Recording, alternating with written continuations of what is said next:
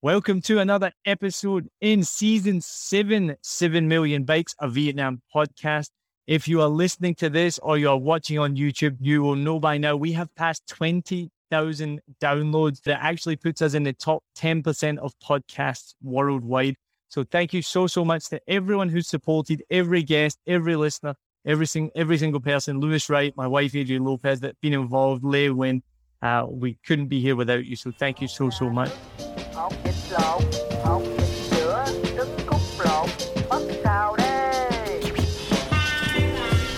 This is our second ever online live podcast, or Build Live podcast. Now, my guest today, she is a food marketer, writer, and industry speaker. She has a decade of working, living, and eating across Europe, Asia, and the Middle East, and has managed more than 50 restaurants, which we're going to delve into deeper. How someone who's so clearly young has managed more than 50 restaurants. I don't think I've eaten in 50 restaurants, but she's managed more than 50. Become a member of the 7 Million Bikes community and you'll get free tickets to our events, free 7 Million Bikes face masks, episodes a day early, behind the scenes content, and invites to special events for community members. The link is in the show description, so check it out and join today. Thank you so much to our existing community members. We look forward to seeing you again soon. This season, we've gifted sponsorship of a Vietnam podcast to two amazing charities close to our hearts, the Blue Dragon Children's Foundation in the north and Saigon Children's Charity in the south.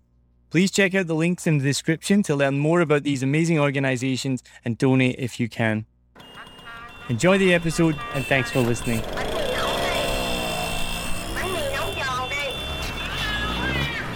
I hope you guys enjoyed that. We're now open to a Q&A for Jovel. So guys, please ask some questions. Oh. Everybody's like, oh man, she just talked too much. We don't have questions. She's answered all the questions that we've had. Yeah, am I able to ask the first one, Jovel, or is it? Of course. But you know better than anybody my life story. Yeah, here we go for round two. Sure. But the one thing that it came up towards that, obviously, from the career that you've gone towards, it wasn't easy, and we chatted about it in our podcast. Yeah. And like a young Asian female in the Middle East. Yeah. But you're also, as we said, very open about mental health. Yeah. How have you managed to stay both, say, assertive, but also vulnerable? How do you navigate that balance? It definitely is a challenge, because constantly I think that... Actually, that's a very good question. It's a very, very good question. I think that sometimes being in industry that's largely male dominated, and talking about mental health, that can be an Achilles heel, right? And people using it against you to say that you're weak. Sure. And not wanting to maybe give you certain projects for the fear that maybe you might not be able to step up to it because of your mental health issue. But I think that probably that's the reason why I choose to continue to succeed and really press on and achieve, to show that it's not one or the other, right? It's not just because I have a mental health disorder that I will not be able to do well at my job. And I think that what I'm in a position in right now, which is very, very, very, very fortunate for me, is to be able to be in a position where I work with people that understand that having balance in someone's life is a productive way in somebody being able to fulfill a task. So, for example, when the lockdown happened, I actually went to all my clients and went to some of the people that I work with, and I said, I really need this 48 hours to take care of myself before I come back to you. So I'm trying to dispel this notion that mental health means not doing well in your job, but mental health and taking these breaks means doing better in my job. And that's why I want to show that I am very successful and I'm constantly progressing, and that one thing that I advocate a lot besides mental health and showing that, yes, I do take medication, that I do have panic attacks, is also that I self-care a lot. I meditate a lot. I take care. And then at the same time, I do very well. And I show that relationship and how I'm taking care of myself and how that's really, self-love is anchored in self-discipline, and how that self-discipline transcends into me continuing to progress and achieve and believe in myself to do better. Does that answer your question? So I really want to show that relationship, even though right now it's like mental health, she can't do it. She's going to get stressed. We don't want to hire somebody who gets stressed out easily. That's not the case. Everybody gets stressed. Sure. This is like a final question. Do you think you could say that you've been successful because of your mental health, not despite? So do you think it gives you the tools to be more successful, as in to look after yourself, to have more empathy? Do you think that's the case? Or I think it definitely has. I think through my exploration with my own mental health, it has made me realize that certain things, like for example, through trying to explore the reason or the root causes of my mental health, or trying to be better, it's also made me realize that, hey, you know what? Maybe the way that I treat myself, or the way that I talk to myself, hasn't been so nice. And sometimes taking these 5 or 10 minutes to not get stressed out and be focused has really helped me in being better in my career. Because, sometimes when you are working, you won't really feel, every day won't be a good day, right? There can't be a day where every day is a good day. There are some days where you're going to fail. There are some days where, for me, certain articles I got to do maybe 10 views. And I through exploring with my mental health and being aware of it, I learned how to be kind to myself and say, you know what, that's fine. We try again. We try harder next time. And I want to practice self-love and understand that I love myself so much, and I am so committed to what I do that I'm going to show up for myself because I know that I can do it.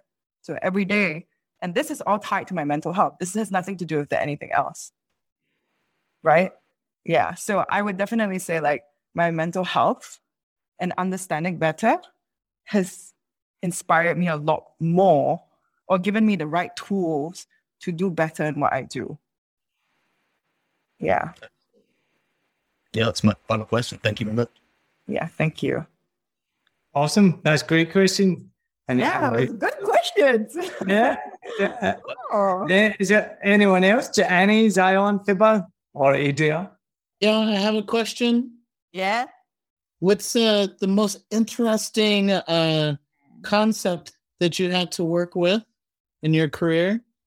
The most interesting concept that I had to work with in my career. Okay, you're 1 minute, huh? Oh. The most interesting concept that I had to work with in my career. Ooh, I know. So in the Middle East, I had to open up a cafe that was basically, so in the Middle East, I think understandably a lot of Muslims, they can't go to the clubs, right? Yeah. They can't go to bars as well. Right. And I worked with a Emirati lady from the Middle East to open up a cafe that wasn't just about coffee. It was the equivalent of a bar and a club for Emiratis. So we did everything. And we had a bar, we had, non-alcoholic cocktails. They tried to really give rise to an environment of, fulfill what traditional bars and clubs had to do for young people. But for people who couldn't get to clubs or be close to each other or flirt with each other, or see each other's faces. So it was quite interesting. That was actually quite interesting for me. Wow. I was like, and that was when I realized, oh yeah, these people, what are they doing when they want to date? It was really cool. So our cafe opened till midnight. Have you ever seen a cafe open till midnight? So now when you go to the UK or Western world and you see Starbucks, why are there always people drinking coffee at 10 p.m. or 11 p.m.? It's because they're there trying to look at girls. It's true. It's true. Now I like really realize it. So that was a really interesting concept that I had to work on. I feel like that concept restaurant lasted about a week and then it closed down. No, it's very, very popular now in Dubai. And when I was in Singapore, I was so fascinated with this, that in Singapore, there's a Muslim entrepreneur that actually is known as the halal mixologist. So he has a rooftop non-alcoholic halal bars, and he creates non-alcoholic mixology cocktails, not mocktails. It's basically almost like gin and juniper and stuff like that, but without the alcohol, but it tastes exactly like it. And that really like was very interesting to me. So it's like a rooftop bar, like a cocktail, exactly like how you would see it, exactly how you would taste it, but just without it. But the thing is, though, you're doing it wrong. I'm not drinking a cocktail for the taste. I'm drinking it for the effect. Exactly. But yeah, it was so interesting for me to see how, people who, Muslim people, and we there's a lot of Muslim people in Southeast Asia, right? Like Malaysians, Indonesians, Middle Easterns, like what their bar or their club was, or, like I was 15, 16, like I was super drunk and wasted. I'm like, what very equivalent of being super drunk and wasted. Like you know what I mean? And we it's super interesting to think like a totally different culture to most cultures where it's all based around alcohol and hanging out. It was really cool. And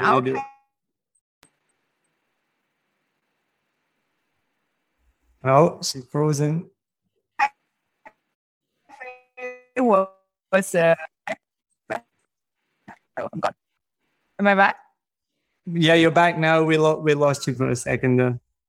Oh, and then on the second floor of the cafe, we used to throw baby showers. We used to throw bachelorette parties. And it was really interesting, because we used to have non-alcoholic champagne with gold dust inside, and it would be women only. So all the staff and everything. And we would close all the security cameras, and all the women would take off, their burqas. Yeah. And we would have full-on party. Quite fun. It was really, really interesting and funny. And it was really cool. We didn't have bathrooms. We had changing rooms. Or was there a bathroom in the changing room? There was it was like a full-on glamorous changing room. Like the kind that you see in like... I mean, they could use the bathroom. They could go to the toilet. No. When you're changing from a burqa to a full-on like party dress, you need like a full-on dress. It was so like... we were a cafe and we had like a full-on, like as if we were like a hotel suite, like a full-on dressing room with like hair dryers and like... Because they have to come out from the car in like, normal, and then they go in there and it's like a full-on party. So Pippa, any questions after 2 hours of talking? Yeah, 2 hours. I don't have any questions, but just thank you. It's really interesting. My internet kept on going out as well, so I'll probably have to listen again just on the bits that I... Oh, no way. But no, thank you. And really, especially about mental health. Really, really interesting. Yeah. Thank you. Cool. I want to thank you as well. Actually, I saw one of your posts on FexPats probably during the last lockdown, not this past one, the one prior, about restaurants are open. Yeah, I do. Yeah. And thank you for all the work that you do, like promoting, sort of like, giving information about places that are open and promoting the F&B business in general here. I guess maybe as a last question, what kind of impact are you, trying to have here on, I guess in general, or F&B, wherever? You can interpret that question however. legacy impact that you want to leave behind? So one key reason why I do what I do, to highlight the industry, is because I want to attract and retain talent in the industry. Being Asian and somebody who went into the hospitality industry at a very young age, the industry is not really highly looked upon. Being a chef, back in Singapore, is if you went to jail, you became a chef. Oh, right. Interesting. Yeah, exactly. So I was really deterred to enter the industry at the beginning. Not just the social status, just money and stuff like that. And in Vietnam, I know of if you talk to people within the industry itself, they'll say that people are not willing to join the industry. A lot of young people don't see a future. They join it, maybe 3-4 years, they don't get the recognition, they leave. And I really want to write about this industry in a way that, or shine light, or get it into to position it in a way that highlights the diversity, the potential, the growth, and what people are doing to create role models and make them aware of what the industry holds. Because I want young people to want to enter the industry because it's a great industry, and we need people to enter the industry, and we need to attract and retain and show that they're getting the recognition that they deserve, right? So that's like really one of the key reasons why I do what I do. So if you see, like the last month, I did quite a few webinars, and a lot of university students actually reached out to me. They said they wanted to join because I think they're feeling very uncertain about their future in the industry. And I said 100%. They were charity webinars, so they were paid, but all the money went to charity.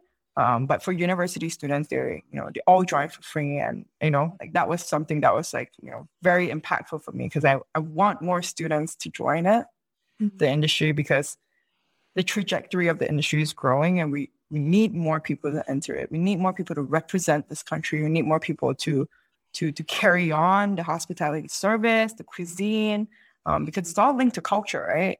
We need to just keep it growing. Yeah. That's just the impact I want to have. To just add on to that, and then we can wrap it up. That's actually like vitally important what you're talking about there, because obviously for Vietnam, we've been closed to tourists for a couple of years now, but tourism will come back. And when it does come back, it's going to come back fast. It's going to come back hard. It's going to come back big, because it was big before the tourism finished. And one article I read in Jovel, maybe you can give me some more clarification on this, but I read about a year or two ago, was there's a massive, massive gap in chefs in Vietnam. And if we want to cater to tourism here in high-end resorts, even from low-end to high-end, you said in Singapore, most chefs are come from jail. I don't think it's similar here in Vietnam, but this article said that most backhouse restaurant staff have no formal training. Yeah. And if you think about that as a country, and in the countries that you obviously, Anna, you're brought up in the US, Pippa UK, Zion US, Connor UK, we probably don't realize, because we just go out to restaurants and eat, but probably most of the staff that are cooking your food have went to college, have had some sort of formal training for what they do. Whereas here in Vietnam, we just all assume that everyone was taught by their mum or their gran or whatnot. And that's fine at a local level. But when you start to move up to the Park Hyatt and the Six Senses and all these numerous resorts that are around Vietnam, and we want to attract international tourists, that's a massive problem if those international tourists don't get the service that they're paying for and they expect, because we don't have the educated, and I don't mean educated as in intellectually, I mean as in on the job skills. If we don't have an educated and a trained workforce to work in hospitality, that's going to be a massive problem. Yeah. So that is my understanding of the situation. Jovel, explain what I just said in a much more succinct and better way than what I just said. Yes, so essentially what you're saying is true. And but there's a two-pronged approach, right? So currently, if you see hospitality courses, and universities are starting to, not starting, there are not many, but there are more in the last couple of years that are training hospitality students within Vietnam to actually enter this industry, because tourism within Vietnam is such a huge one. And we, of course, want it largely represented by Vietnamese people. We want Vietnamese chefs at the forefront. We want Vietnamese cuisine to be, at the forefront of everything that's happening, right? And that's why there's a lot more courses that are happening. But what you're saying is true. There is a huge disparity that's happening right now between the kind of talent that's being imported and the kind of talent that's here right now. Yeah. And we need more people to want to enter. And not only more people want to enter, but more people who want to contribute and they will stay if they see that there's a future and Vietnam's F&B industry is being recognized, and we need to create role models and shine light on role models and have them see Vietnamese cuisine and the industry in a different light, which I don't think is happening right now. Yeah. All right. Well, I think we've covered everything. No, I'm kidding. We've not covered everything, but we've covered a lot. So Thank you, Jovel. One last time, thank you so much for me. Thank you. We're actually on Facebook Live as well, but I have no idea if there's anyone watching on Facebook, but hopefully this will obviously go out as a full podcast. It will be on YouTube as well. I'm excited to share more about the food and beverage industry in Saigon, and it's been good to get to know you a bit more. So thank you so much. No, thank you for having me on, and thank you guys for all your questions. It's lovely to meet and see some familiar faces again. Yeah, cool. Hope to see you guys all soon. Thank you. Bye. All right, guys, stay safe. Good night. Thanks for listening to this episode of 7 Million Bikes, a Vietnam podcast. We hope you enjoy hearing our guest stories. If you haven't already, please make sure to subscribe to the show and turn on notifications so you never miss a new episode. Thank you so much to our producer, Lewis Wright, for making sure the show sounds as good as possible for you. And also a big thanks to the 7 Million Bikes community members and everyone who supports us. Don't forget, if you haven't already, you can join the community today. The link is in the description and you'll get free event tickets, free 7 Million Bikes face mask and invites to special member events. Also follow us on Facebook, Instagram, YouTube, and I'm still ashamed to say this, TikTok. Most of all, if you can, please donate to Saigon Children's Charity or Blue Dragons Children Foundation's COVID Appeals. Remember, we have 6 seasons of stories to share with you, so check them out if you haven't already, and we hope you can listen to future episodes too, so you can laugh, connect, and discover. Cheers!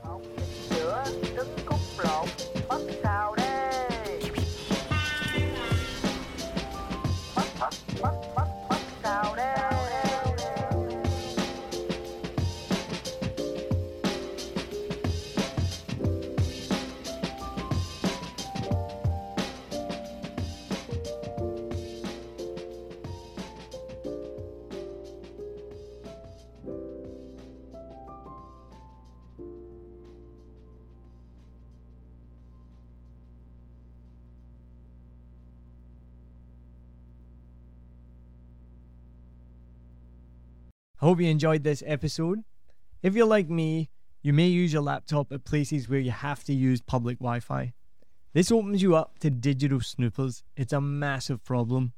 It can be your internet service provider, or you know who, looking at what you do online, or a cyber criminal trying to steal your bank passwords or credit card info, or even a hacker at the next table trying to steal your sensitive data. These days, it is vital that you keep your data safe. NordVPN keeps all of these snoopers away.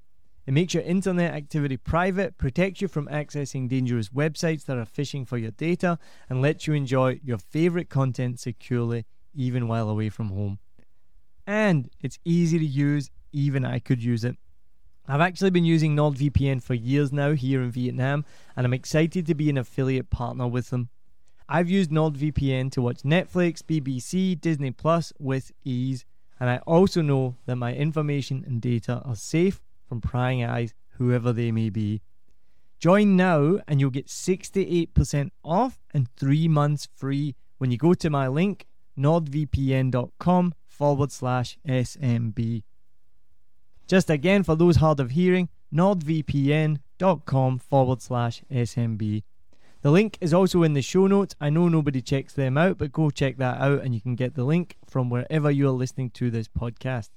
As an affiliate partner, it also means that I will get a small commission when you sign up, but at no extra cost to you. So not only will you be getting a great deal through 7 Million Bikes, you get a great VPN and you'll be supporting 7 Million Bikes podcast. Stay safe online and enjoy the shows you love. Any questions, just let me know. You know how to get in touch with me. And thanks for listening to this show. Cheers.